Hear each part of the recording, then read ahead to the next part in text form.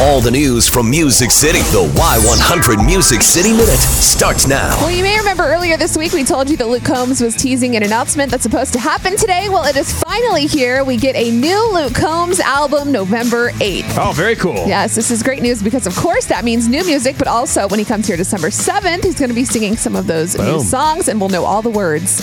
A lot of people are allergic to cats, and Justin Moore actually used that as an excuse so he wouldn't have to get kittens for his daughters. It turns out in a recent interview, his kids actually ratted him out and they ended up getting cats. Here's how it went down. So we got kittens and they're in our garage right now, but they're going to be outside cats, but we're afraid of a coyote or carrying them off right now, so we're trying to protect them. You're not afraid. We are. Because you hate cats. Oh, is that true? He says he's allergic to cats, but he's just lying to us.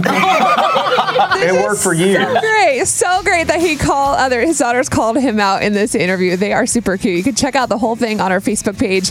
And it's super sweet seeing our favorite country stars sharing time with their families. Yesterday, Bryan shared a video of a fishing trip he went on with his son, Bo. And it's one of those videos that kind of gives you all the feels. It's mixed with Bryan setting up the tackle box and then one of his songs about fishing in the middle. And then Bo's recount of all the fishing itself and what they caught. So I'm going to put all the spinner baits right here.